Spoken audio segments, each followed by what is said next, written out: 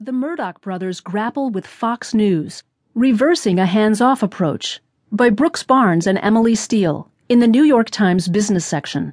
I'm Caroline Miller.